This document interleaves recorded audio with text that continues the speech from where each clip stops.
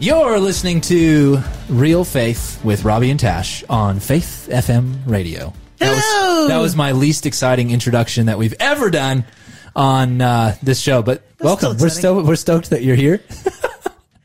How are you going today, Tash? I'm doing well, Robbie. That's good. Did you know it's Are You OK Day today? I found out, yes, because you told me. Yes, and I just wanted to make sure. Like, are you okay, Robbie? Well, let's be real. I'm not doing that great. Okay. And I think there's a lot of people who are in that situation at the moment, globally, in our state, etc., struggling with the different things that are happening in our world one way or the other. And yeah, it kind of can wear pretty thin on you. I think all of the stuff that's been happening in our health sphere, our political sphere, our et cetera sphere. And I was thinking about this as I was driving in, and I was just praying because, yeah, I just not been in the greatest mood all day. And I haven't been so super successful with some of the stuff that I've been trying to put together for work, et cetera. And, I was thinking it's not something that we're supposed to do to go and just mask and pretend that we're okay when we're not. That's not the Christian journey. Yeah, this is true. But there is the fact that we are supposed to experience the joy that comes in Christ, even in difficult circumstances, whatever those circumstances may be. So the short answer is I'm not feeling super awesome, but God is truly good, and He is going to sort things out, and we can put our trust in Him. So I'm excited today simply because we're going to do a Bible study, and I need that for my own personal spiritual well-being. So I'm excited to do some time in Scripture together with you today. And I don't know where you're at, everybody, today with how you're traveling in life and what's going on in the world around you, but we just pray that today can be a blessing for you too. We do have a good show lined up for you, even though I'm not feeling super excited about all of the things happening in the world at the moment. But the reality is today's going to be a good day. Yeah. We've got an awesome stuff lined up for you. We do. We do. We have our Weird and Wonderful Fact, and we've got a friend Shari who'd be sharing her testimony today, which will be good. Yeah. As a fellow student, colleague, not colleague. We're not colleagues yet. We're classmates. That's what we are. There we go. Yes. Love it. That's the right word. And then we'll be digging back into Exodus 34. So actually, this is 34. This is one of the coolest passages I think in the whole book of Exodus. Oh, really? You don't think so? Well, you're going to find out why. Then. This is going to be good. I think that this is one of the most powerful passages in the Old Testament, and definitely in the book of Exodus. I think that some of the stuff that happens in this chapter is absolutely profound and foundational for kind of just how we view God and how that impacts how we view everything else. So super excited. Stick around for that. It's going to be good. And remember to hang out for that buzzword. And we'll tell you more about that after this song. This is Ellie Holcomb. We've Got This Hope.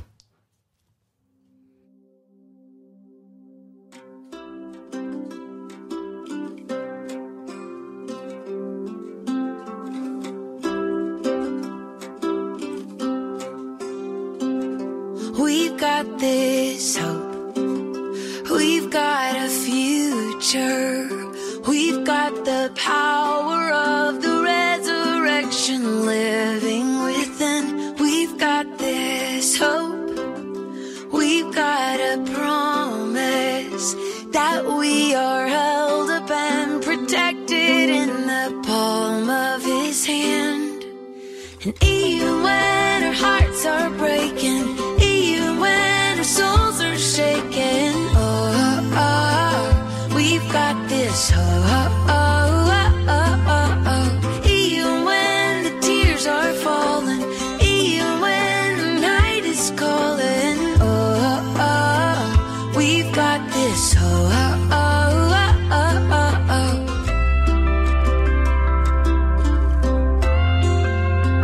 And we're not alone. Our God is with us.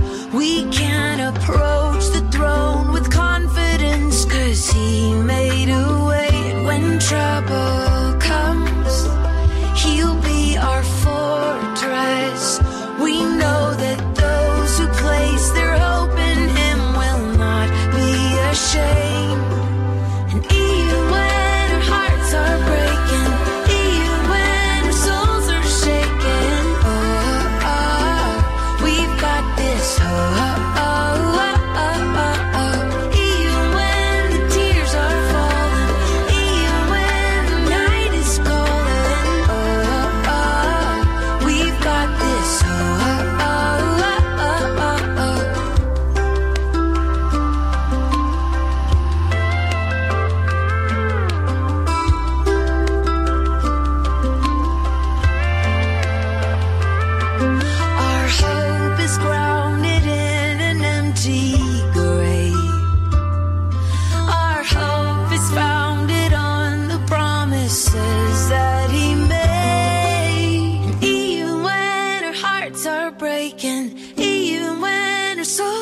shaking. Oh, oh, we've got this. Oh, oh, oh, oh, oh, oh. Even when the tears are falling, even when the night is calling. Oh, oh, we've got this. Oh, oh, oh, oh, oh, oh, oh. We've got this. Oh,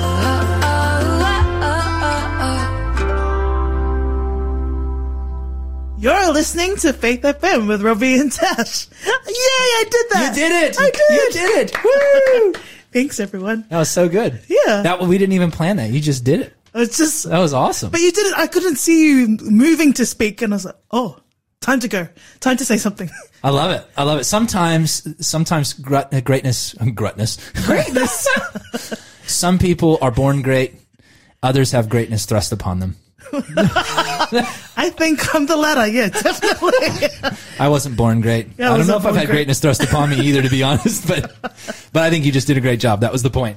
Anyway, Awesome. we welcome back to the talking portion. Thank you for listening to that song. That was a beautiful song by Ellie Holcomb called "We've Got This Hope." And just before we get into our weird and wonderful world segment, which I'm excited about, I just wanted to plug that. Throughout the show, some point in the show, we're going to give you a secret code word.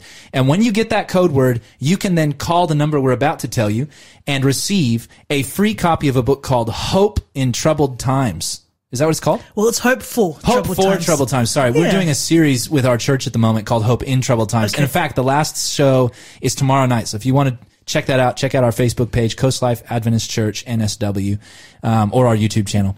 And you can see that. But that's not what we're giving away. What we're giving away today is a book by a guy named Mark Finley that talks about the hope that we can have during a time of pandemic and what does God have to say about what's coming after this. Yeah, so it looks at post-pandemic as well. That's right. So that's, yeah, a new hope and a great book that you'll be able to share with your friends and neighbors and colleagues. So, yeah. Awesome. And you can, so so go you for can, it. I'm taking over everything. Do it. So you can call us with, when you hear that secret word, 0491 064 669. That's 0491 064 669. And that brings us back to our weird and wonderful world.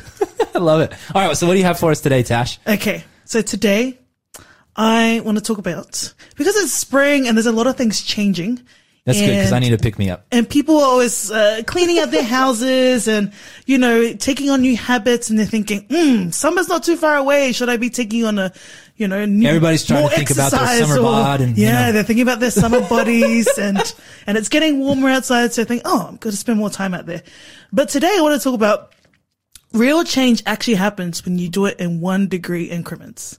Now, 1 degree. That's the concept here. That's our weird, wonderful world. Okay. 1 degree. I'm with you a little bit. A little bit. Keep coming. Keep it coming. Okay. So I'll give you some examples. Apparently, some of the most successful people make their beds in the morning. Wow. What a fact.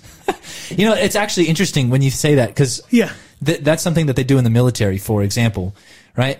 The Yes. first thing that you have to do is you get up and you make your bed. And by the way, if you do it in the military, it's got to be spick and span. I've never Yeah. made my bed look you like can that. bounce the coin off it. That's right. how. It's That's how. even more intense than hospital corners. Like Yeah. it is full on. Yeah. But the reason behind that is you start your day by getting something done. You Yeah. start your day by practicing discipline. Because you know what's interesting about that? And this is actually something that we talk about in the Depression and Anxiety Recovery Program, which I've been a part of a number of times. That's been a real blessing to me with my own mental health journey. It's been really fascinating to know that once you get something done, it's so much easier to get something else done. Yeah. Right? Like the hardest thing to do is to get the first thing done. Yeah. If you need to go for a walk and you're not motivated, get out the door, open the door, take that step to those steps outside and out to the mailbox. Once you get there, you can go, that wasn't so bad. Maybe I'll go I'll go down to the end of the street. A little bit, yeah. I'll go around and pretty soon you've walked for an hour or two and you go, wow, that feels great. I feel wonderful and I'm ready to take on the world. Yeah. That's a great point. It's like 1 step at a time, 1 degree at a time. And so how about going to bed early at night? Oh man, that's one that I I, know think it everybody sounds- struggles with, isn't it? And the people always like, I'm not a morning person. I'm not a night owl. I'm more of a night. Those are lies. It's Those so- are lies that we it's- make up. It's very true. They're excuses. No one's a night owl when you don't have blue screens in front of you all day long. This is very true. If you didn't have electricity, you'd all be asleep by 8 o'clock. Yeah, because our natural rhythm would follow the sun. When the sun sets, we would go to sleep. That makes, but obviously, like just what Robbie was saying with the blue light, that's why we stay up later. So going to bed early at night, get you up early in the morning. One little change. I love it. Okay. Here's another one. The thing is with creating habits is that they take time. The reason why I say 1 degree, do you know what the melting temperature of an ice cube is? No, I should. I don't. Okay. Well, it's not 1 degree. But it's not 26 degrees. So you can watch an ice cube. So if it's 26 degrees, nothing. 27, 28, 29, 30, nothing.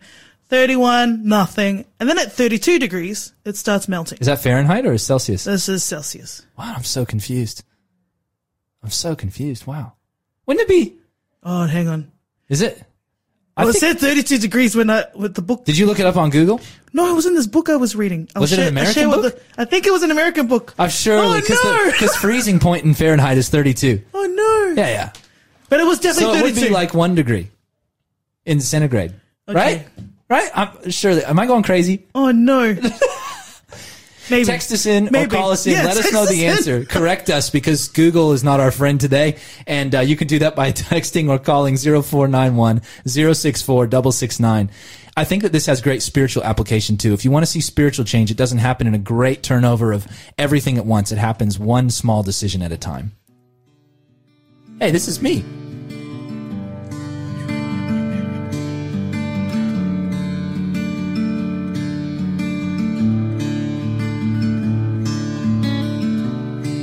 When will we unlearn our violent treacheries and willfully spurn our false ideologies?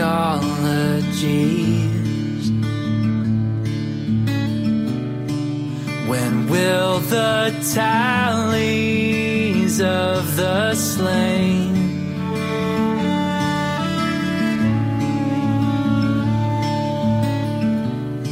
teach us the same blood runs through our own veins?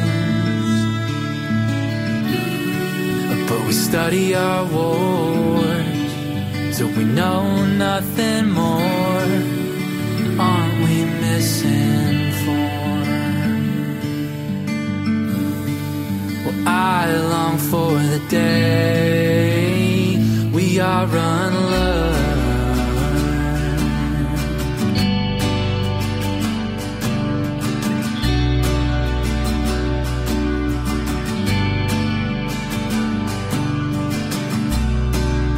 And when will we learn to play for more than keeps? When will children instead of blood run down our streets? When will our insatiable lust for self give way? When will we, like children, embrace each other's pain? But we study our wars, so we know nothing more. Aren't we misinformed? Well, I long for the day we are unlearned.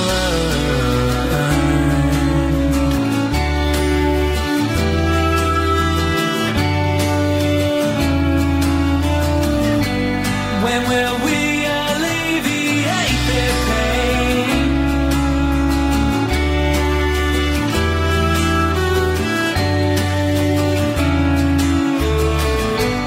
When will we displace our taste again?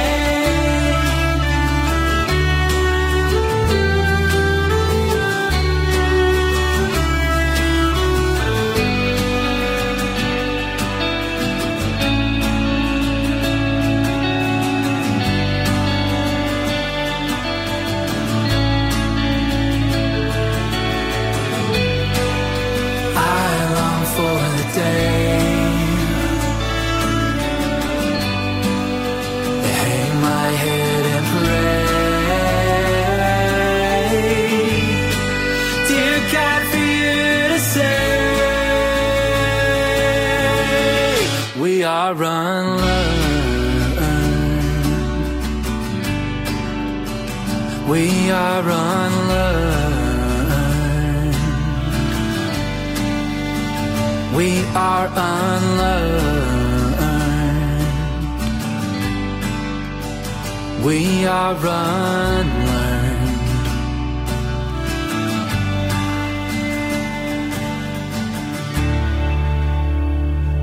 You're listening to Real Faith with Robbie and Tash on Faith FM radio, and it has now come that portion of our show where we hear somebody testify about what God has been doing or has done in their real life today. So today, who have we got, Tash? We have Shari Patrick. She's a classmate of mine. Hello, are you there? Yes, I'm there. Hi, Tosh. Hi, Robbie. Hey, Shari. How are you today? How are you? Yeah, I'm going pretty good today. Oh, that's really good. We're glad to have you on. Could you just introduce yourself to our listeners today? Yeah, sure. My name is Shari. As Tosh said, I'm her classmate, so I'm studying ministry and theology.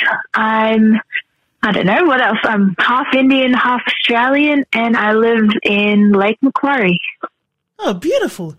Do you want to just so the next portion, you're going to tell us a testimony or a God moment or something that God has done in your life. And so, yeah, you've got the next 5 minutes or so. Just tell us the story.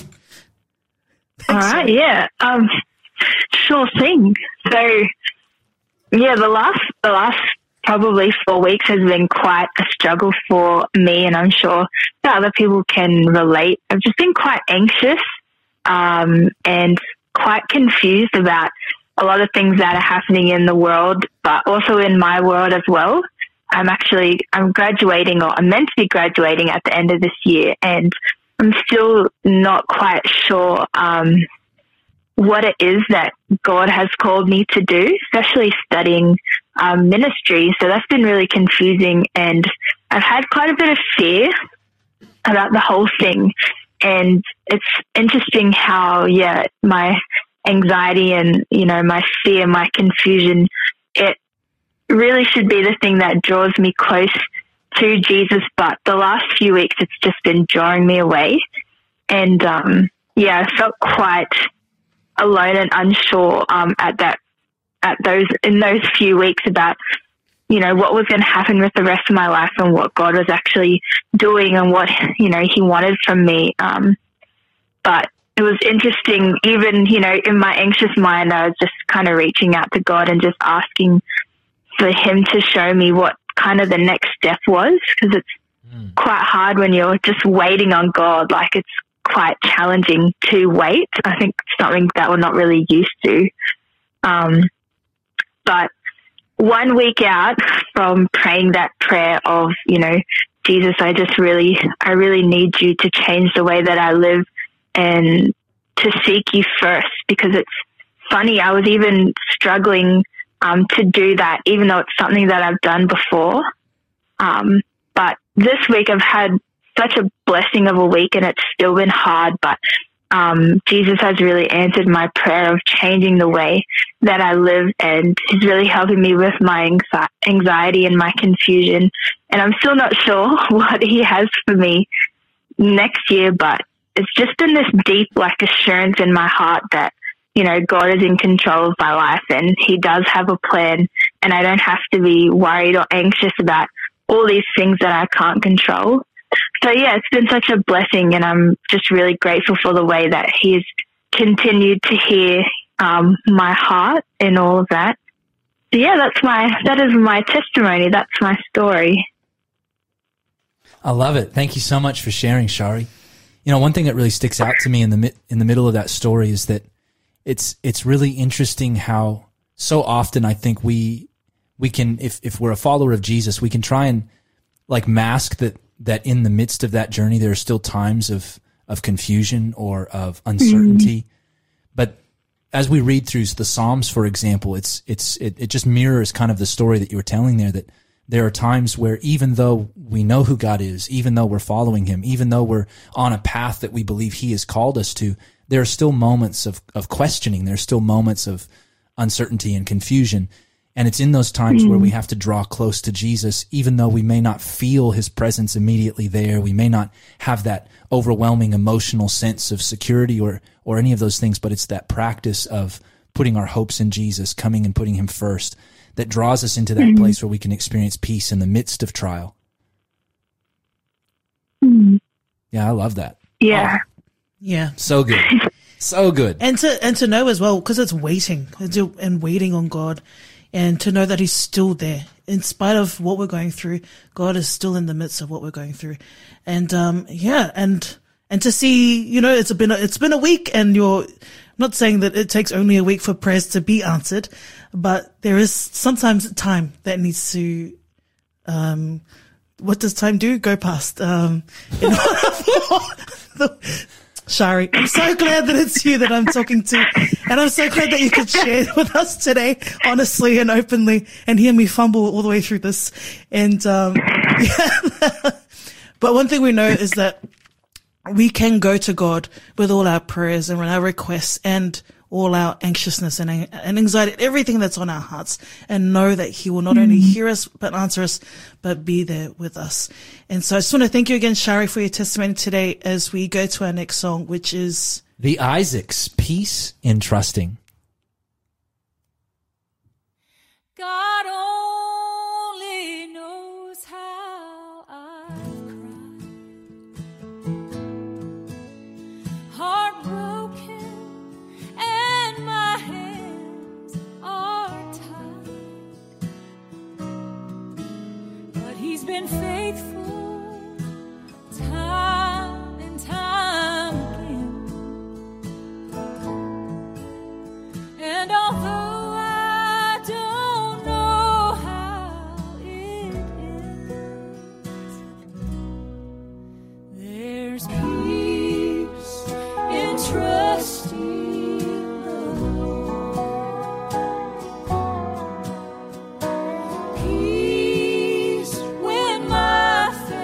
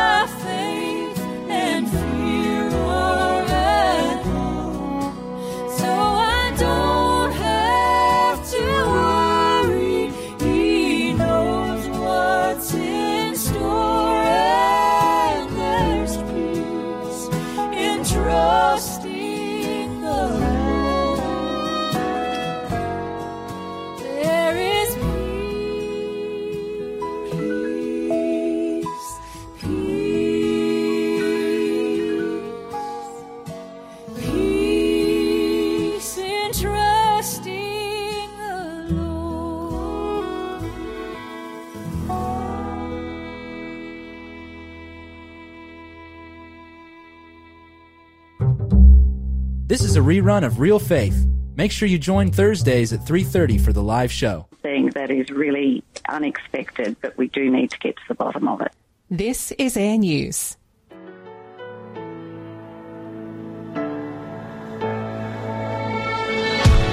I'm not a warrior, I'm too afraid to lose. I feel unqualified for what you're calling me to. Lord, with your strength, I've got no excuse. 'Cause broken people are exactly who you use. So give me faith like Daniel in the lion's den. Give me hope like Moses in the wilderness. Give me a heart like David, Lord, be my defense. So I can face my giants with confidence. You took a shepherd boy and made him a king. So I'm gonna trust you and give you everything. I'll be a conqueror, 'cause you fight for me. I'll be a champion, claiming your victory. So give me faith like Daniel in the lion's den. Give me hope like Moses in the wilderness. Give me a heart like David, Lord, be my defense. So I can face my giants with confidence. I'm gonna sing and shout and shake the wall. Won't stop until I see them fall. I'm gonna stand up, step out when you call. Jesus, Jesus, I'm gonna sing and shout and shake the walls. Won't stop until I see them fall. I'm gonna stand up, step out when you call. Jesus, give me faith like Daniel in the lion's den. Give me hope like Moses in the wilderness. Give me a heart like David, Lord, be my defense. So I can face my giants with confidence. Yeah! Give me faith like Daniel in the lion's den. Give me hope like Moses in the wilderness. Give me a heart like David, Lord, be my defense. So I can face my giants with confidence. I'll face my giants with confidence. You're listening to Real Faith with Robbie and Tash on Faith FM radio. That was Sanctus Real Confidence. You know what's really interesting about that band? When I first gave my life to Jesus and I was living in Las Vegas, I was 17 years old. Yeah. I started listening to a Christian radio station, and Sanctus Real, I remember, was one of the bands that played on the radio a lot then. Yeah. That was 16 years ago. Wow. I had my eyebrow up. Like, how many years? How many years? Yeah, don't tell nobody that. Don't tell anybody that. Right? Well, anyway, we are about to hop into our Bible study for today, and I'm excited about that because one of the places that I need to turn so often when I'm not in a great mood, or when I've had a difficult day, or when I'm going through uncertainties or difficult times, is Scripture. Because the reality is Scripture is the words of God.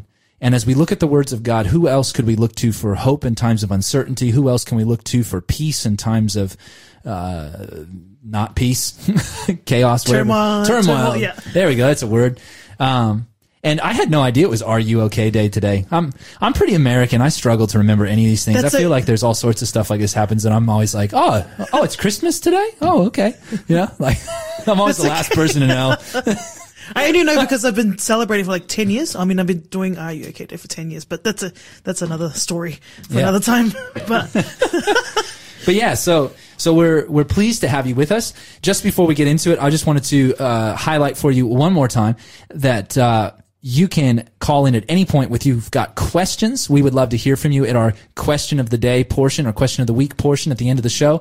Any questions that you might have about spiritual things, about Scripture, about God, about Jesus, about practical Christianity, about whatever. About the things that we're studying today. That's right. Yeah, anything. Yeah, in fact, things about things that we're studying today would be even the most fun questions, because then we know that you're learning and listening and challenging. We'd love to have that That'd be great. conversation. Yeah. So we'd love to hear from you. You can call or text us at 0491-064-669, and make sure you hang around, because one of these little segments, we're going to tell you one of our code words, and we're going to whisper that code word to you just like that. And when you get that code word, you'll be able to call or text that number and say that code word and get a free copy of a book called Hope for Troubled Times by Mark Finley, talking about the hope that we can have in Jesus through the uncertainties of a global pandemic. So, without any further ado, we're going to have a word of prayer. Would you like to pray for us today, Tash, as we start our Bible study in Exodus 33? Let's do it. Father God, we just come before you now. We thank you for this day. We thank you for our listeners, and we thank you that we can just come now and just look into your word. Be with us, open our hearts and minds as we receive your spirit through your word. In Jesus' name I pray. Amen. Amen. You know, one of the things that I actually really appreciate about being a follower of Jesus is that, and doing something like this where we study the Bible, is that there's opportunity for people to interact, because the reality is I don't have all the answers. I'm not like the authority on the Bible by any means. I'm not, most people would think I'm very unqualified, and I think that they would be right. The reality is I've just been studying my Bible for the last 16 years, as any Christian should, and probably not enough as any Christian should, to be totally honest. And there's power in the Word of God, and there's power in inviting the Holy Spirit to lead us. So I'm excited for what we're going to find out today. Yeah. And last week we studied Exodus 32, which looked at the story of the golden calf. We had a great Bible study. I was really blessed by that. And so this is the story that goes on right after that. So remember, the story basically finished with Moses having the idol ground up and turned into powder, and then they were made to drink the powder. It was quite an interesting story. Yeah, really. And now we've come to the end of that, and the question is, what's going to happen next, right? The people of Israel have rebelled against God. They've broken the covenant that they've just made with him. What's going to happen? And I think there's some amazing things that come out of this passage of Scripture. So let's dive right in. Would you want to start for us, Tash, in Exodus chapter 33? Exodus is the second book of the Old Testament, and we're starting in Exodus 33, verse 1. No worries. 33 verse 1. Then the Lord said to Moses, "Depart and go up from here, you and the people whom you have brought out of the land of Egypt, to the land of which I swore to Abraham, Isaac, and Jacob, saying, to your descendants I will give it. And I will send my angel before you, and I will drive out the Canaanite, and the Amorite, and the Hittite, and the Perizzite, and the Hivite, and the Jebusite." All the sites, you know? Lots of sites. Go up to a land flowing with milk and honey, for I will not go up in your midst, lest I consume you on the way, for you are a stiff-necked people. And when the people heard this bad news, they mourned, and no one put on his ornaments. For the Lord had said to Moses, "Say to the children of Israel, you are a stiff-necked people. I could come up into your midst in one moment and consume you. Now therefore, take off your ornaments, that I may know what to do with you." So the children of Israel stripped themselves of their ornaments by Mount Horeb. All right. So what is going on here? Look, when he's asking them, okay, so he tells them first that there's still a promise of this land and that it's time to go there. So they've been at Mount Horeb, Mount Sinai, as we also know it. They've been there now for some time. Moses has been talking to God at the top of the mountain. He's come back down, and they've received the 10 Commandments, and here they are, and he's telling them it's time to move on. But even more than that, he's telling them to move on and to tell them that they're a stiff-necked people. To go. Yeah. So what does it mean to be stiff-necked? That's an old school term. What does that mean? Well, I only know what happens when you have a stiff neck. You can't move your neck. Oh. Okay, well let's break that down. Is that the same? No, I don't think that's where it comes from. I'm sorry, Tash. I'm gonna refute you on that one. Okay. A stiff-necked person is somebody who would be stubborn, stiff-necked. They're set in their way, like a horse. If he's stiff, you turn a horse. If you're driving a horse in a cart, you turn the horse by turning his head. Right? He's flexible. He can be moved. But if you're stiff-necked, you're stubborn, you're set in your way, and you won't change direction. Okay. So he's calling them out, and he's saying, look, you are unwilling to turn. You are unwilling to yield. Right? I've saved you from slavery, and now I'm trying to lead you into what freedom looks like, and you are unwilling to change. And so he says, I can't come into the midst of you because you're unwilling to allow me to do the transformation in your life. And I would have to consume you, right? God can't live with sin in the sense like it cannot continue to exist there in his presence. Yeah. So this is quite a strong statement. Now, what's the deal with calling them to take off their ornaments?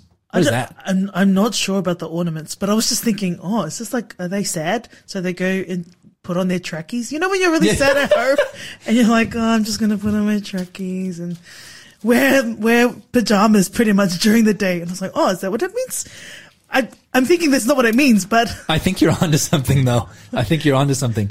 Well, I'm going to be really honest. This is one of the things that I was just saying before. Like, it's not like we're all so qualified and we know all the answers. And by the way, you can know all the answers and still, that doesn't necessarily make everything easy, by the way.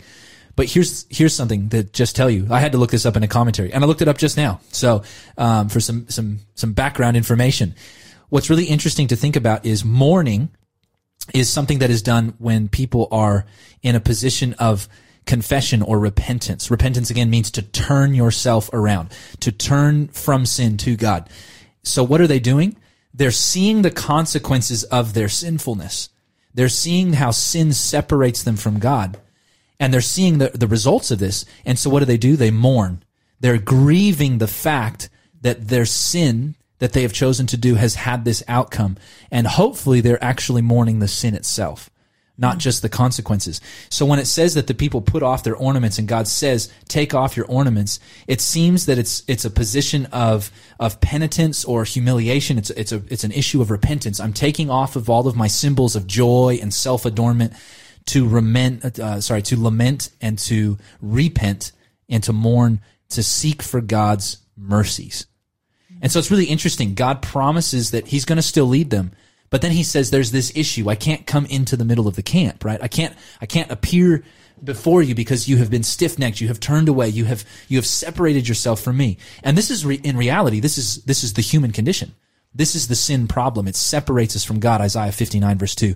We are in a position where we need reconciliation. So how can we be reconciled to God? How can we be brought back into communion with God? Because we have all broken God's covenant, right?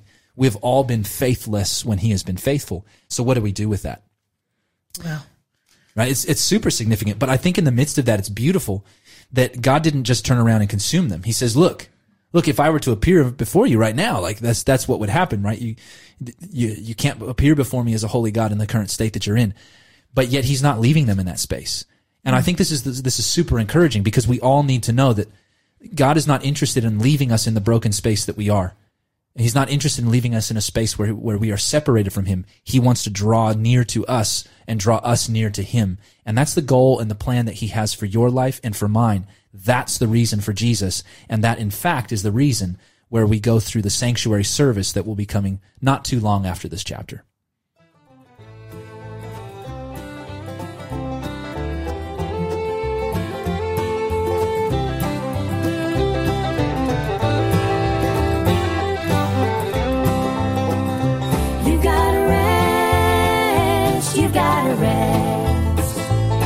If you plan on living in the promised land, if you need me to part the sea, if you want me to lead you by the hand, you gotta rest in me. You gotta rest in me.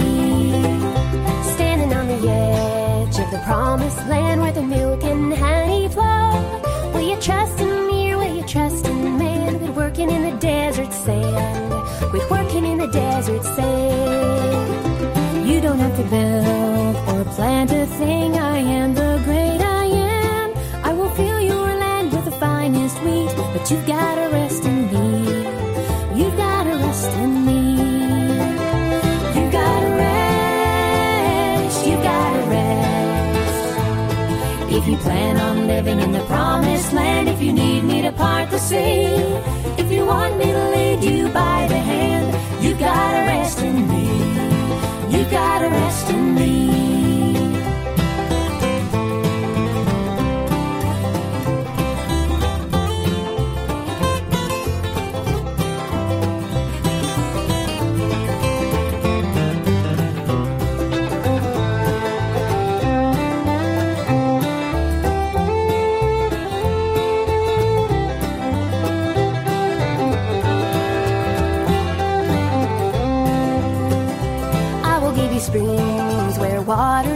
and land where the giants fell. If you'll follow where my footsteps go, I'm gonna lead you home. I'm gonna lead you home. I will give you joy and plant your feet where the vines and fig trees grow. I will make your family dwell in peace, but you've gotta rest in me. You've gotta rest in me. You've gotta rest. You've gotta rest. If you plan on living in the promised land, if you need me to part the sea, if you want me to lead you by the hand, you've gotta rest in me. You've gotta rest in me.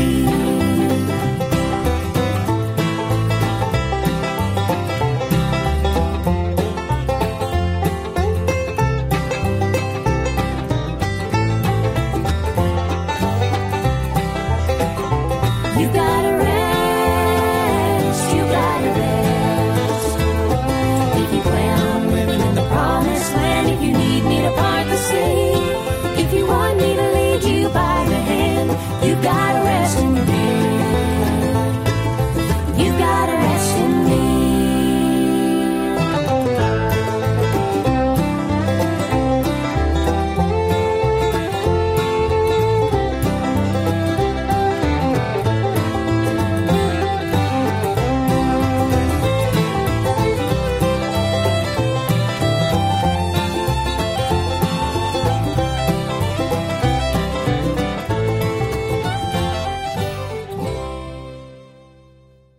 You're listening to Faith FM with Robbie and Tash. I did it again. Yay. That song was...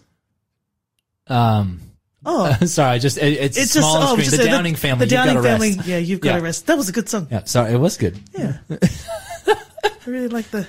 Okay. You're doing a good job, Tash. You're picking up the reins. You're taking on the next level of responsibility, and I love it. All right. Anyway, We're trying. You're doing a great job. So we are just going to do another plug. Two things. We would love for you to make sure you pay attention for that code word because it's coming up soon. I'm telling you. Secret word. It's coming up soon. When you hear that word, you can call or text in and receive a free copy of this book called Hope for Troubled Times by Mark Finley. And it just it's a story, but it's a book that talks about hope and how we can, get through this COVID-19 pandemic. Yeah, what does the Bible have to say to give us hope through this time and through the other things that are coming in the future history of Earth? But also, we'd love to hear from you with your thoughts, your questions, your comments, and you can send those in at any time during the show by calling or texting 0491 064 669. That's 0491 064 669. All right, let's continue. Okay. We are in verse... We're in verse 7. 7. Okay, so we're in Exodus 33, verse 7. Now Moses took his tent and pitched it outside the camp, far from the camp, and called it the tabernacle of meeting. And it came to pass that everyone who sought the Lord went out to the tabernacle of meeting, which was outside the camp. So it was, whenever Moses went out to the tabernacle, that all the people rose, and each man stood at his tent door and watched Moses until he had gone into the tabernacle. And it came to pass, when Moses entered the tabernacle, that the pillar of cloud descended and stood at the door of the tabernacle, and the Lord talked with Moses. All the people saw the pillar of cloud standing at the tabernacle door, and all the people rose and worshipped, each man in his tent door. So the Lord spoke to Moses face to face, as a man speaks to his friend. And he would return to the camp, but his servant Joshua, the son of Nun, a young man, did not depart from the tabernacle. Awesome. Okay, so what's going on here? So Moses is meeting with the Lord, but they're meeting in a tent that's outside of the camp.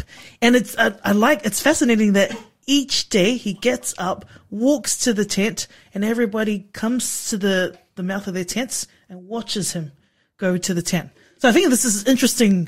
I can see this visual of just people just watching, everyone zoning in and just watching Moses walk to this tent. But because they know that what's happening in there is not just something small, but something very significant.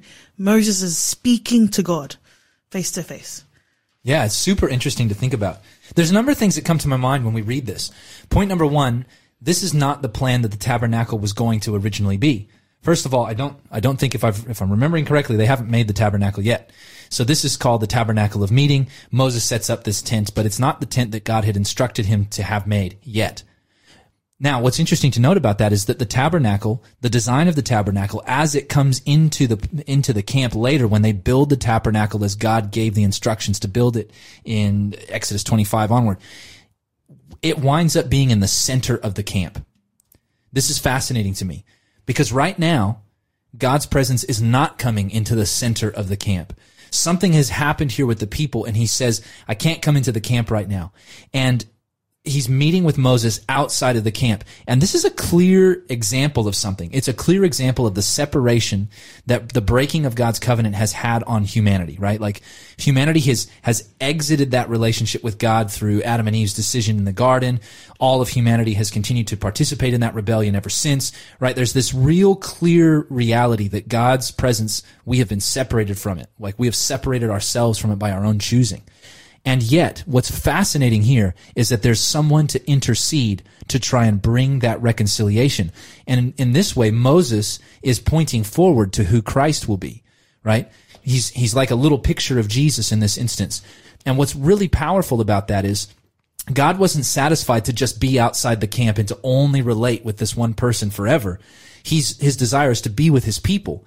So he's creating a system in which he can be brought into the camp in the tabernacle. His ultimate goal is not to be separated, but to be reunited. And the tabernacle is the way of God showing how this process is going to take place through the sanctuary services, all pointing forward to the ministry of Jesus as the Lamb of God and as the high priest of God. It's fascinating stuff. But one thing that is really cool that sticks out to me in this as well is that Moses was another sinful human being, just like the rest of them, right? Now, this is obviously not pointing to Jesus. Jesus was without sin. But here's the point. It's not that Moses was so great and so wonderful and had never had a mistake. Remember, Moses was guilty of murder, we learned in the first 2 chapters of Exodus. Yeah. Right? And then he spent that time in the wilderness, 40 years in the desert. And it's after that time of connecting to God, of heartfelt repentance, that God is using him in this way. And I think it's really powerful to think about the fact that Moses was not somebody who had been perfect or lived a perfect life and somehow deserved or never experienced that separation from God. But he was somebody who had experienced that. But because he had had a deep, heartfelt repentance, God had worked a change in his life.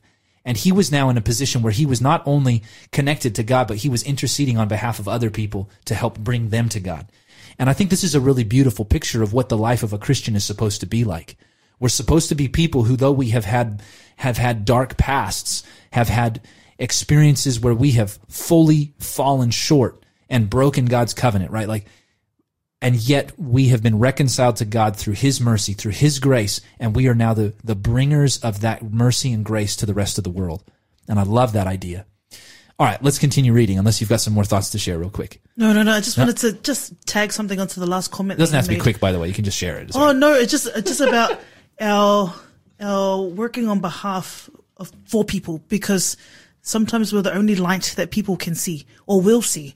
And so, yeah, there is a responsibility in that. But man, just to see that Moses was interceding for the people, yeah, in spite of all the things that they had done.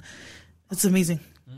Something else that I just noticed that's really cool is that Joshua never left the tabernacle at this time.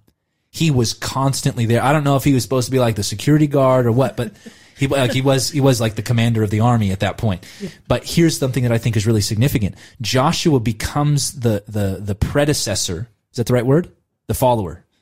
I think predecessor comes before. Sorry. The one who comes after Moses, right? He's the one who takes Moses' place when Moses dies and they go into the promised land. And I think it's really fascinating that one of the things that sets him up to be in that position of leadership is not his military prowess. It's the fact that he spent time committed to God, so much so that he was the one who stayed at the tabernacle and didn't depart from it. He was there to be in God's presence, to learn, and it was being in God's presence that prepared him to lead the people. Oh, wow. I love that. There's another leadership tip. And I'm just going to add to that, as the successor, he was... That's the word, successor. As the successor, the best place to learn is near somebody or next to somebody, watching them. And so this entire time that Joshua is there with Moses, it's not just he probably was the security guard, but it was intentional. It was intentional time for learning, for modeling, for him to see how he was interacting with God, how he was interacting with the people, and to see that, because those qualities are what Joshua took on when he became leader. That's right. Yeah. Whew, that's good stuff, man. That's good. Yeah. Great. Awesome. All right. Well, let's keep reading. Okay. We jumped up from verse 12. That's where we are. Okay.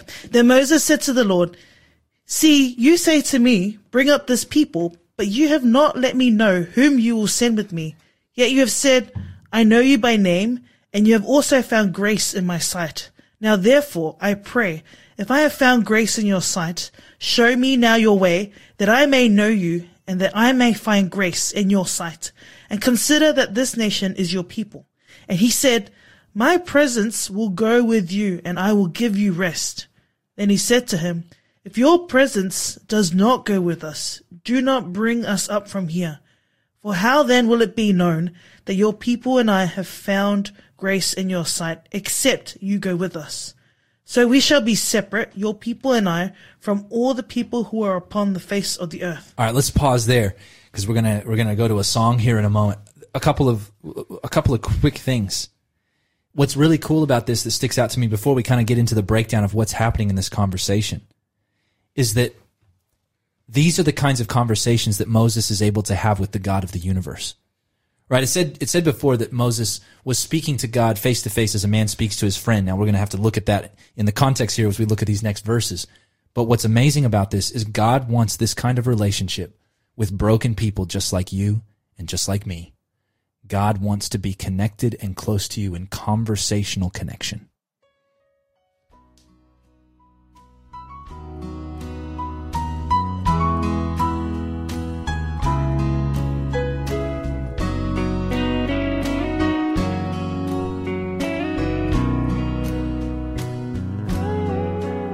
A wonderful Savior is Jesus, my Lord.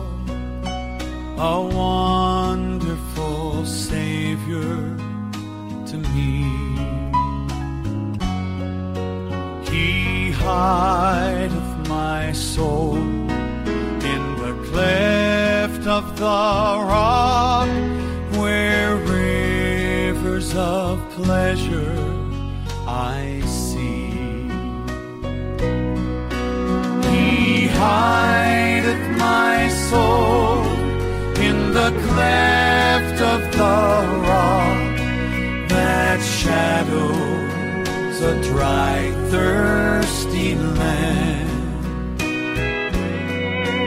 He hideth my life in the depths of his love, and covers me there with his hand,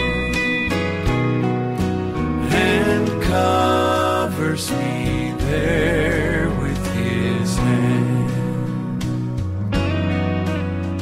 A wonderful Savior is Jesus, my Lord. He taketh my burden away. He holdeth me up, and I shall not be moved. He giveth me strength as my day. He hideth my soul in the cleft of the rock, that shadows a dry, thirsty land. He hideth my life in the depths of his love, and covers me there with his hand, and covers me there with his hand. When clothed in his brightness, transported I rise to meet of the sky. His perfect salvation, His wonderful love, I'll shout with the millions on high. He hideth my soul in the cleft of the rock that shadows a dry, thirsty land. He hideth my life in the depths of His love and covers me there with His hand, and covers me there with His hand.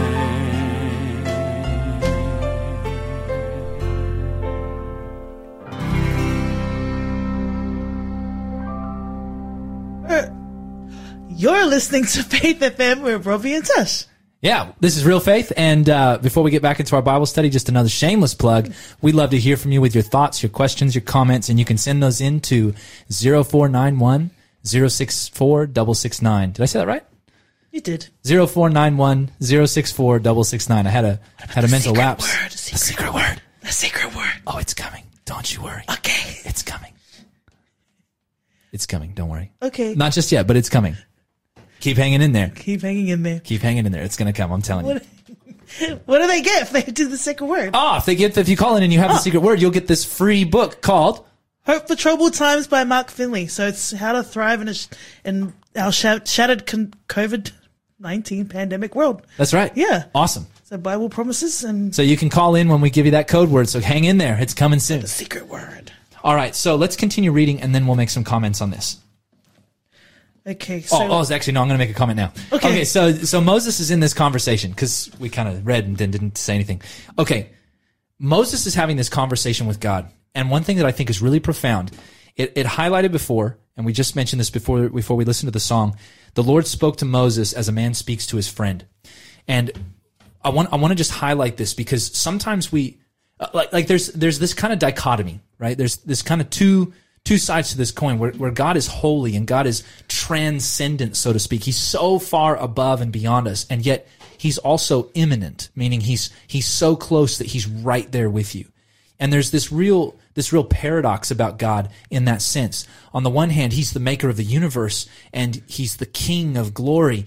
And yet on the other hand, He's the God who comes close like a mother hen hovers over her chicks and keeps them close by and keeps them safe, right? Like there's this far away and near reality of God. And what I love about this is that here's Moses going and interceding on behalf of the people, but look at the kinds of conversations that he has with God. And this goes back, by the way, as we've already looked at, all the way back to the burning bush. He's able to have conversations with God that I probably feel like, oh, would I have that kind of conversation with God? And God speaks to him. And he makes requests. Like, check this out. He had said, hey, God, you said to me, bring up this people, but you haven't told me who's going to come with. So who's going to come with? Like, what's the deal? Like, please, I'm praying. If I have found grace in your sight, like you said, then show me your way so I can know you and that I may find grace in your sight, right? A couple of things there that really stick out to me. Number one, he says, God has said, you have found grace. Right? Sometimes people think that grace is not present in the Old Testament. Mm-hmm. The grace is all through the New Testament and all through the Old Testament because grace is the story of God. Like it's a beautiful, powerful thing. It says Moses has found grace. And he says, well, what's the evidence here? What's the evidence that I have found grace in your sight? What will you do for me? Right? How will I know? Right? He wants to have a relationship with God where he can talk to God and know from God. And God engages in this conversation with him. He says, my presence will go with you. I will give you rest. And then he's like, well, if your presence doesn't go, then don't take us away. I don't want to go anywhere. I just want to be in your presence. Right? He's concerned that God's presence is going to leave. But God's saying, I won't take my presence.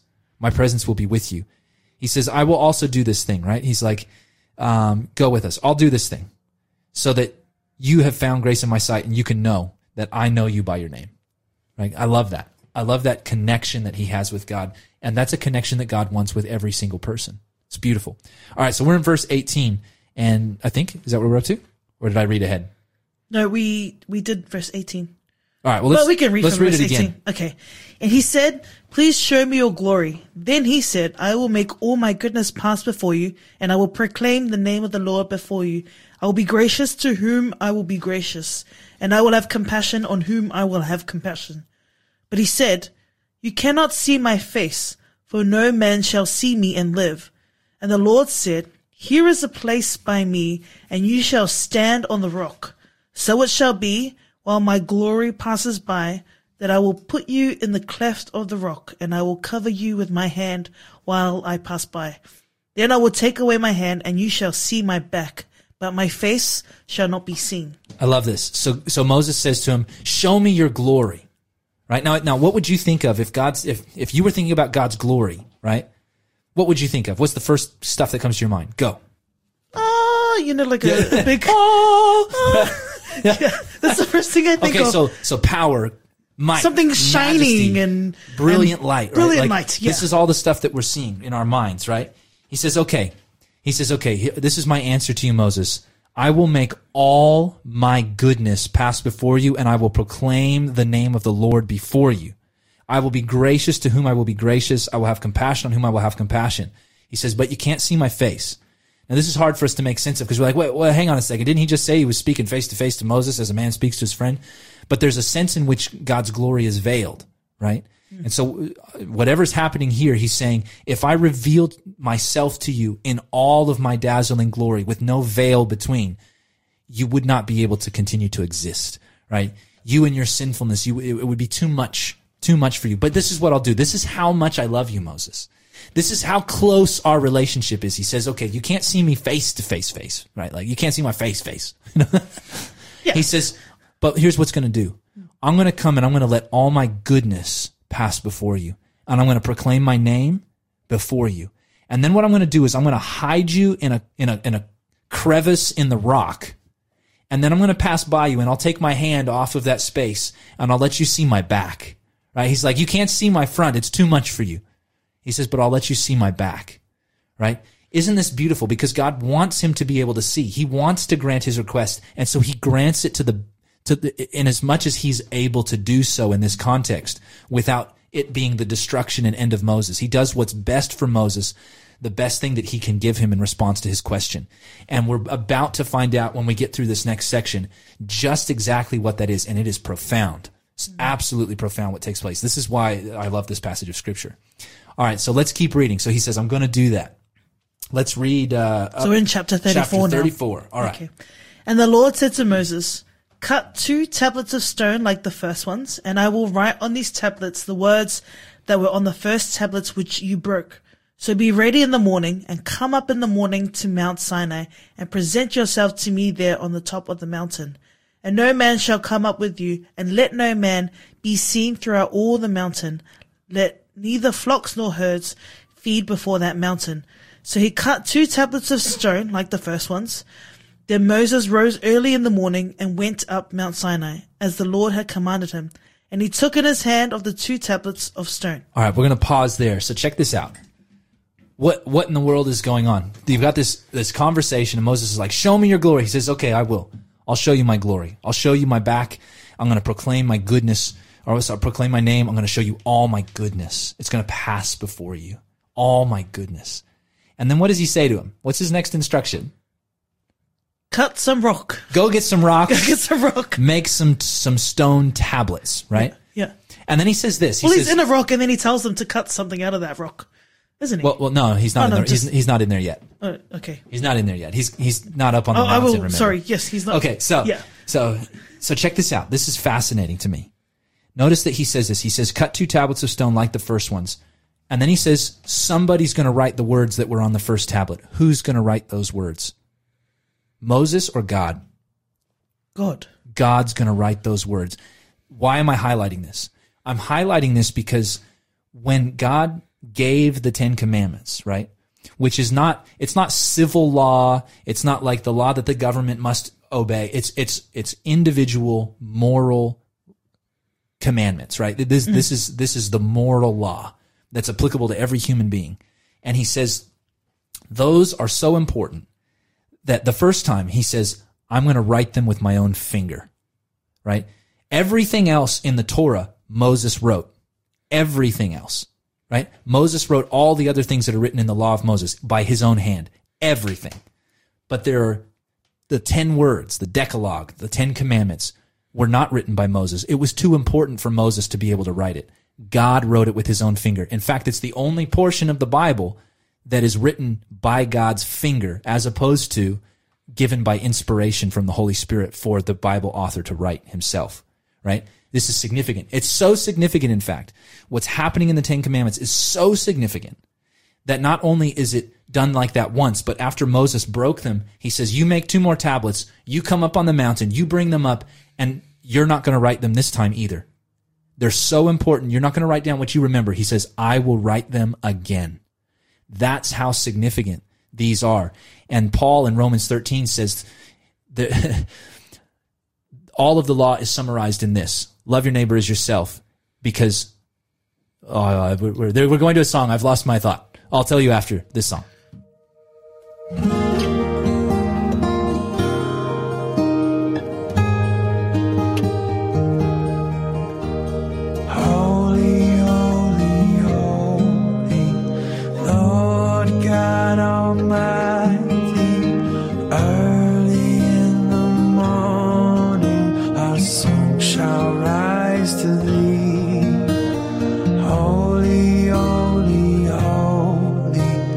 Merciful and mighty, God in 3 persons, blessed Trinity.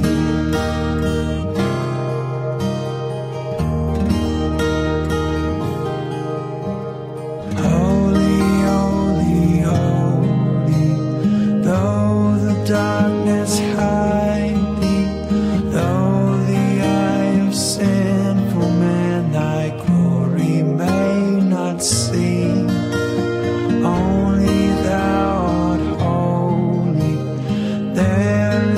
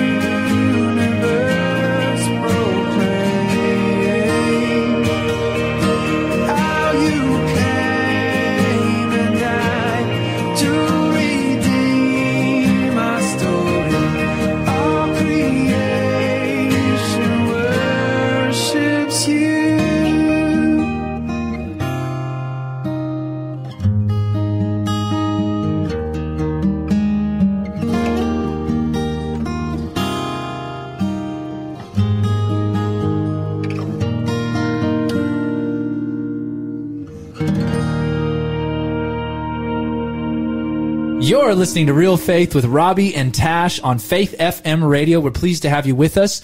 The secret word is covenant. Did you hear that? What was it? What was that word? Secret what? What was that? Covenant.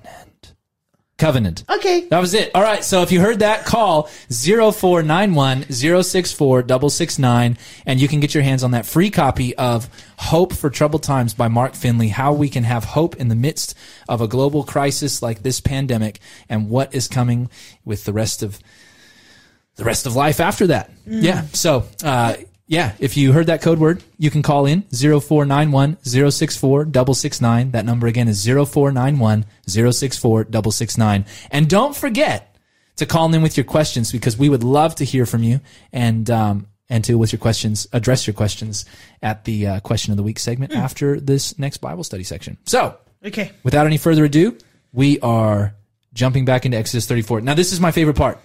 Bum, bum, bum. This is why I was excited about this chapter.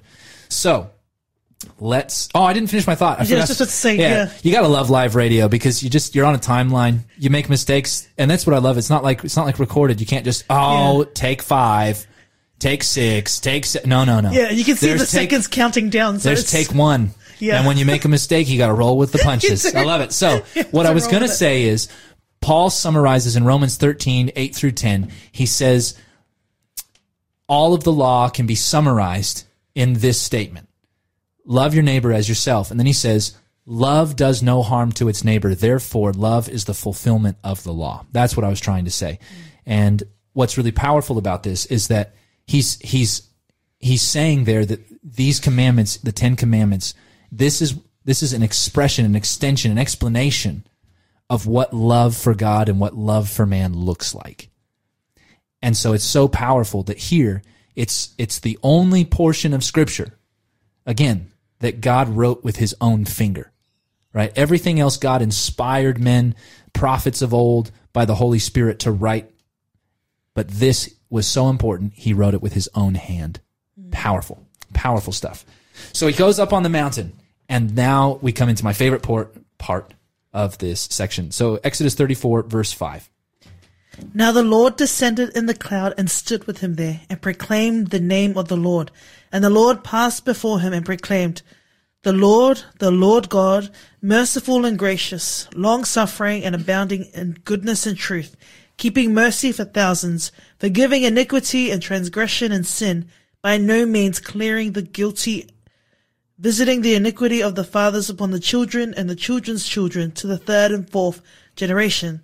So Moses made haste and bowed his head toward the earth and worshipped. Then he said, if now I have found grace in your sight, O Lord, let my Lord, I pray, go among us, even though we are stiff-necked people, and pardon our iniquity and our sin, and take us as your inheritance. And he said, no, that's it. We're pausing there. That's the portion right there. Woo! Oh, I didn't say that. It's okay. Huh? Nothing. What? It's coming up. Oh, don't worry. It's okay. Covenant. So this is awesome. This is awesome. We might not think that this is awesome until we really start to break it down. What did Moses ask God to show him?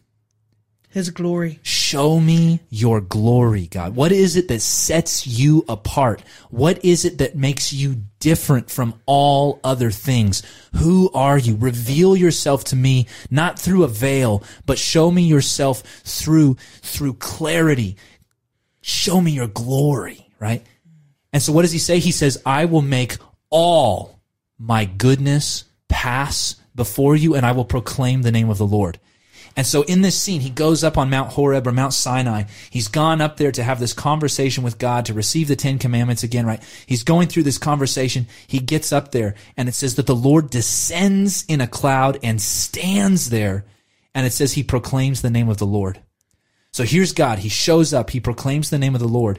And then it says this, and the Lord passed before him. He said, I will make all my goodness pass before you. He says, the Lord passed before him and proclaimed. And what does he proclaim? He makes a statement here. And what's the statement about? Who's the statement about?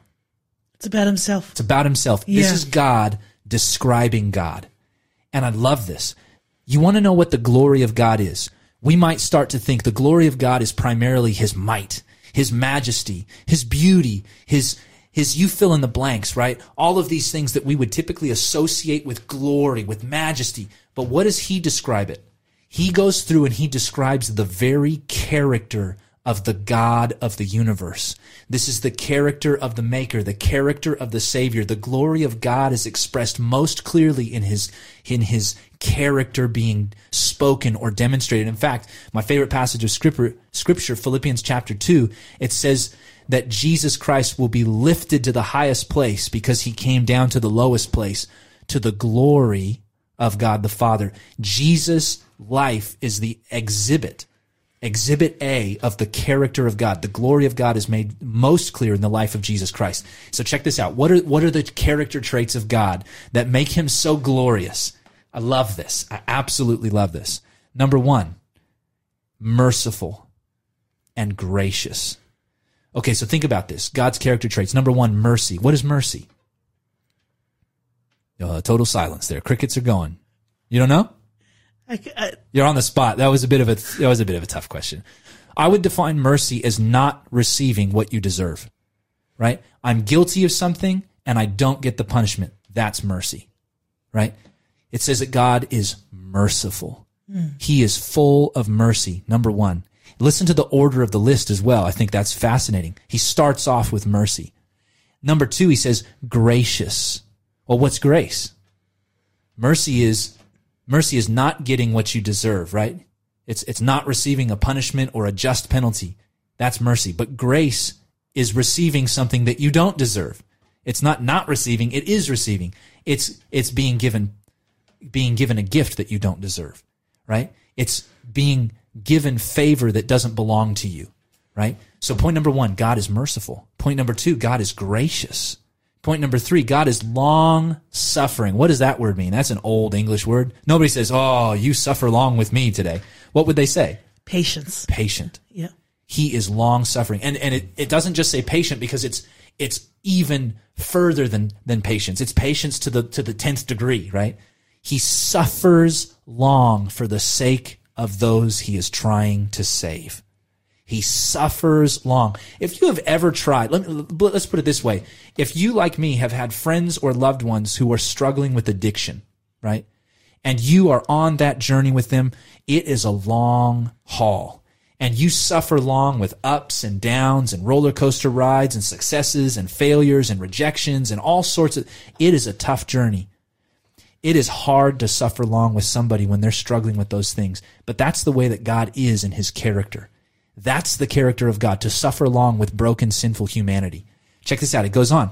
So number 3, long suffering. Number 4, abounding in goodness and truth. Not just he's good, he's truthful. No. Abounding, as in he's overflowing. He's filling up to the brim and then pouring out the sides of the cup with both goodness and also with truth. There is no deceit in God. There is no lie. There is no falsehood. Everything that he speaks is truth. Sometimes we look at that and we can think that's a little bit scary because sometimes the truth is hard, but it says that he is abounding not just in truth, but also in goodness. So check this out. Mercy, grace, long-suffering, abounding in goodness and truth. And then he says this, keeping mercy for thousands. It wasn't good enough to say mercy once. How merciful is God? He's so merciful that in this list of character traits, he says mercy twice. He starts it with mercy, and then he goes down, says all of these other things, and then he says merciful to thousands. Well, the implication there is to the thousands of generations, right? Merciful to thousands. And then the last one, and this is the one that a lot of people struggle with, but let's put it into perspective. He says, by no means clearing the guilty, visiting the iniquity of the fathers upon the children, the children's children to the 3rd and the 4th generation. What is that? If we were to summarize that in one word, I would say God is just. He is dealing with sin. And he says, I will be merciful. I will be gracious. I will be long-suffering. I will abound in goodness and truth. I will give you mercy to the thousands. He says, mercy is plan A. I want to give mercy to everyone. Everyone who is willing to turn to me to receive mercy will receive it. He says, but if you're not willing to receive mercy, I will deal with justice. And I will right the wrongs. And I love this. These are the very character traits. This is the glory of God. You're listening to Faith FM, positively different radio. Forgiveness. It's easier said than done. But there's a program called Forgive to Live, designed to help us all improve our lives and discover the healing power of forgiveness. So if you're keen to take that first step, head to forgivetolive.org.au. In heaven the army will enter the land. The battle belongs to the Lord. No weapon that's fashioned against us will stand. The battle belongs to the Lord. And we sing glory, honor, power and strength to the Lord. We sing glory, honor, power and strength to the Lord. When the power of darkness comes in like a flood, the battle belongs to the Lord. He's raised up a standard in the power of his blood. The battle belongs to the Lord. And we sing glory, honor, power and strength to the Lord. We sing glory, honor, power and strength to the Lord. When your enemy presses in hard, do not fear. The battle belongs to the Lord. Take courage, my friend, your redemption is near. The battle belongs to the Lord. And we sing glory, honor, power and strength to the Lord. We sing glory, honor, power and strength to the Lord. And we sing glory, honor, power and strength to the Lord. We sing glory, honor, power and strength to the Lord. You're listening to Real Faith, but it's not as real as it could be. Why, you ask? Because this isn't the live show. So as good as this is, the live show is where it's really at. Join us every Thursday from 3:30 to 5:30 p.m. so you can be involved live.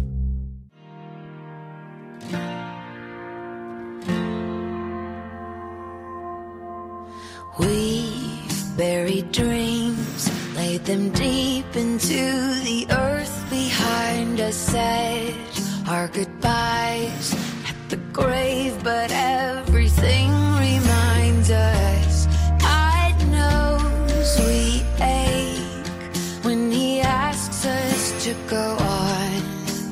How do we go on? We will sing to our souls, we won't bury our hope. Where He leads us to go, there's a Red Sea road. When we can't see the way, He will part the waves, and we'll never walk alone down the Red Sea road. How can we trust when you say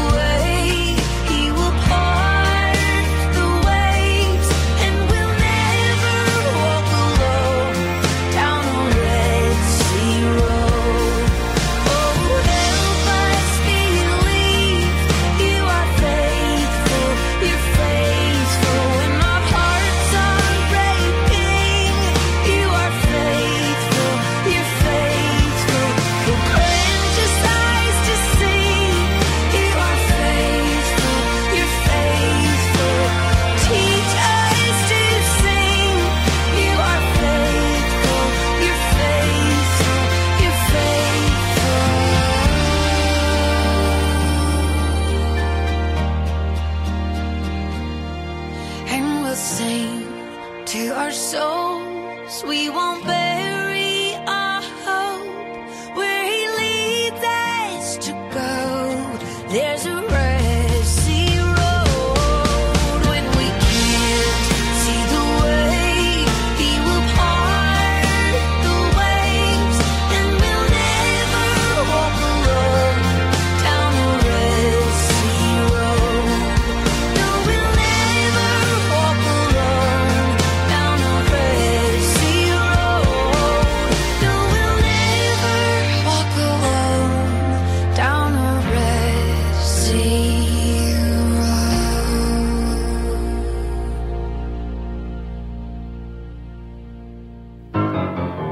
I heard the story of Jesus, sounded like music in my ear. Beautiful story of Jesus, dispelled my doubts and all my fears. How marvelous is his love brought to me from above. But oh, it's not just a story, but reality. Beautiful story of Jesus, this world is longing to know. Wonderful story of Jesus, I'll take it wherever I go. Tell of his love for this world, to save every man, woman, boy, and girl. But oh, it's not just a story. Oh, it's not just a story. Oh, that plain and simple story became real to me. You are listening to Real Faith with Robbie and Tash on Faith FM radio. And normally we would go to a bit of a tune, a bit of a jingle, but today, unfortunately, we don't have any callers in. So with questions. So we just want to encourage you to call in, because we'd love to hear from you. It's actually my favorite part of the show, is getting to deal with questions that come in from callers and listeners. So we would encourage you to send in some questions for next time. And you can send them in not just during the show. You can actually send them in advance if you just say that they're for Real Faith. And you can call or text those in at 0491 064 669. That number again is 0491 064 669. All right, well, what was Moses' response to God revealing his glory? It says that he basically falls down and worships, right? Yeah. He falls down and he worships God when he sees and hears the glory of God declared before him. His response is one of worship. And truly, this is the response that everyone will have as the glory of God is finally revealed. I think it's so powerful, right? Like at the name of Jesus, every knee shall bend in heaven, on earth, and under the earth, and all shall declare that Jesus is Lord, to the glory of God the Father, right? Like this idea is so powerful and profound that when God is truly revealed, totally, which we know will happen at the end of time, every knee will bow before him. That's the appropriate response to the glory of God, is to fall down and worship. And notice what he prays. He says, "If now I have found grace in your sight, let my Lord, I pray, go among us.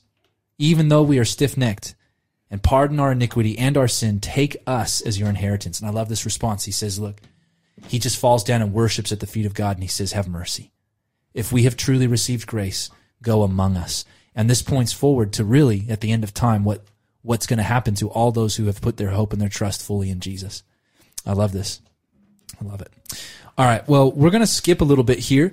it goes through and God makes a covenant with Moses, and it says that he was there on the mountain 40 days, 40 nights, and he neither ate bread nor drank water, which parallels Jesus going into the wilderness to be, well, he was tempted. That's not what's happening here with Moses, but God wrote on the tablets the word of the covenant, etc. We're going to continue on in verse 29.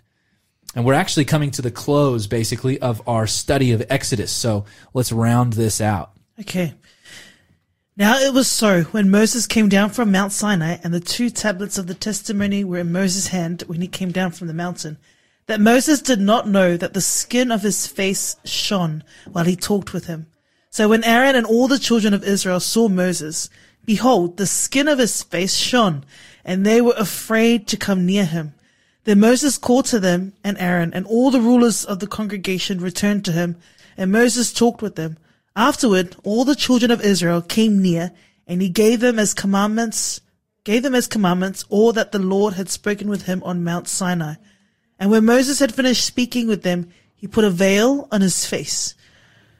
But whenever Moses went in before the Lord to speak with him, he would take the veil off until he came out. And he would come out and speak to the children of Israel whatever he had been commanded. And whenever the children of Israel saw the face of Moses, that the skin of Moses' face shone, then Moses would put the veil on his face again until he went in to speak with him. Awesome. So what's the outcome of seeing God's glory like this? That he's also shining. Like this is like right, like he's beaming. I love it. You've got a glow. It's a little bit more than the glow that he would experience if he were a pregnant lady, right? Like he's literally glowing, not because God's radioactive, but because God's glory is rubbing off on him. It's having an impact on him. And I love this because you've probably heard the saying, by beholding, we become changed. And that's really what's happening. Moses is beholding the glory of God, his mercy, his grace, his goodness, his truth, his justice, his mercy the second time, right? Like his long suffering. All of these character traits of God are being demonstrated to him. He's seeing the glory of God, and it's actually changing who he is. Now he goes down there, and because his face is literally shining, it's freaking the people out.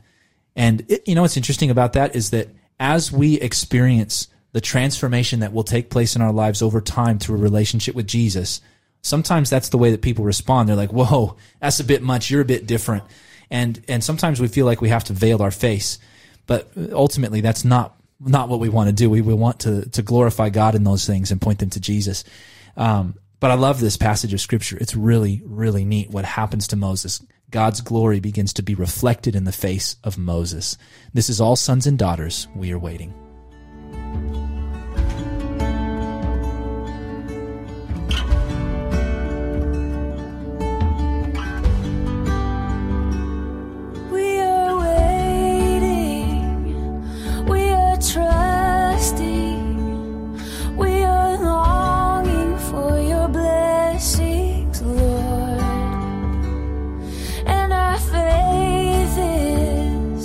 Firmly anchored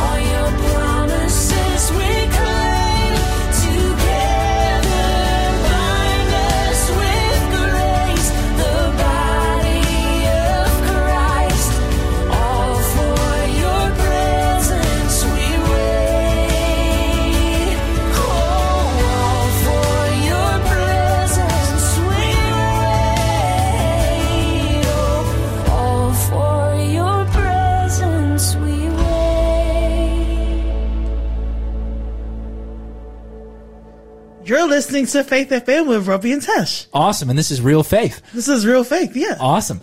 All right. Well, we've come to the end of our show. We are, it's just been a blessing to be able to spend some time together in Scripture today. But before we go to our application section, we're going to we've decided just now that we are going to finish Exodus today. So, so we're going to read the last passage of Exodus. So we're going to turn, if you're following along in a Bible, join us in Exodus chapter 40, verse 34 till the end. Okay, here we go. Then the cloud covered the tabernacle of meeting, and the glory of the Lord filled the tabernacle. And Moses was not able to enter the tabernacle of meeting, because the cloud rested above it, and the glory of the Lord filled the tabernacle. Whenever the cloud was taken up from above the tabernacle, the children of Israel will go onward in all their journeys. But if the cloud was not taken up, then they did not journey till the day that it was taken up. For the cloud of the Lord was above the tabernacle by day, and fire was over it by night, in the sight of all the house of Israel, throughout all their journeys. Awesome. Now you might be thinking to yourself, why are we skipping all this stuff and going right to the end and then finishing Exodus so rapidly? Well, basically just because the reading that we're going through in between there is really fascinating stuff. It's really important stuff, but it's a bit hard to do on radio. So we decided that we're going to wrap up there, and right at the end of the show, I'm going to give you an announcement of what we're going to be studying next time. So hang around for that for a moment. Okay, what's really cool about this, I think this is really fascinating. In between what we read before and what we've just read now, you have the initiating of the priests, you have the making of the altars, the priestly garments, you have the building of the tabernacle, and what I just wanted to highlight, or maybe it wasn't the initiating of the priests. Anyway, they made their garments, etc. That might happen later. Can't remember. The point is they finished the tabernacle, and notice what happens. God had promised he would go with them, and God kept his promise. Here it says that they built the tabernacle of meeting, and they placed it, it doesn't say here, but they did place it in the center of the camp. They built their whole camp around it. God's tabernacle became the center of the camp, God's presence right in the middle of everything. And when the cloud was there on the tabernacle, they stayed and they did not move. As soon as God's presence went up and left, they then moved and went where the cloud led them. Right? And I love this idea, because what this communicates is that God kept his promise. God is a keeper of his promises. His people repented, and he made a way for them to be rejoined to him. And that way was actually the pathway, the sanctuary pattern is what points forward to the true reuniting that's going to take place at the end of time with the remaking of the heavens and the earth, and all of those who put their hope and their trust in Jesus to be reunited with God, where it says in Revelation that we will see him face to face, right? We will see his face. And I love this idea, because God is not contented to just have us running around like chickens with our head cut off all alone. He wants to be right in the middle of our camp. He wants to be the one who leads us, who says, when I get up and move, you get up and move. When I stop and I stay, you stop and stay. And I'm going to be right here in the midst of your people. That's God's desire for us. So what can we take out of this? What can we apply? We're running out of time here, but what can we apply practically from what we've read today in Exodus 33, 34, and 40? 40. Oh, just, Robbie, what a beautiful reminder that God is always with us.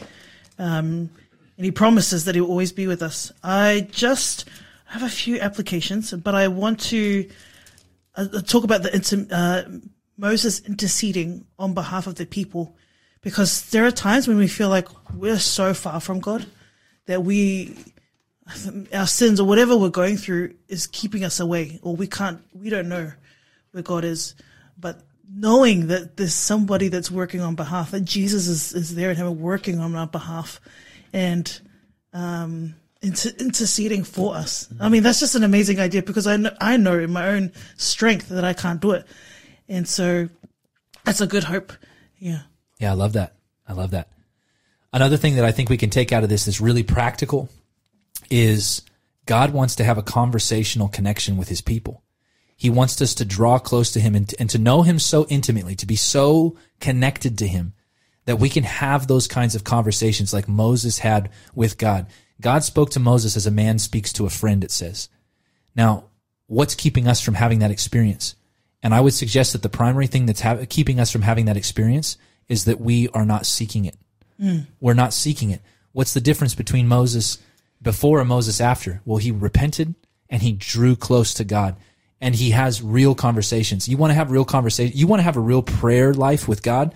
Let me tell you, it starts with honesty, and it starts with authenticity, and it starts with openness. You know, why is it so valuable? Why does God say so often that you must confess your sins? Well, it's kind of like in the 12 steps. When you admit you have a problem, there's hope for change. Yeah. But until you admit there's a problem, you can't really ever break the ice. You can't ever get anything out on the table until you admit the truth. And so we need to, if we want to have a conversation with God, if we want to have a walk with God like Moses did, we must be willing to do the hard yards of relationship and come to Jesus and really start talking to him about what's really going on. It's so easy to one, not pray. It's so easy, two, to pray like this. Dear God, thanks for everything. Please help me with all this stuff. Bye. Right? Like, that's a really easy way to pray, but it doesn't equal relationship. And what God wants to have with each of his children is he wants to have a connection like he had with Moses. What makes Moses so different and so special? Moses was just another guy, right? Just like us. He was just a human being like you or like me.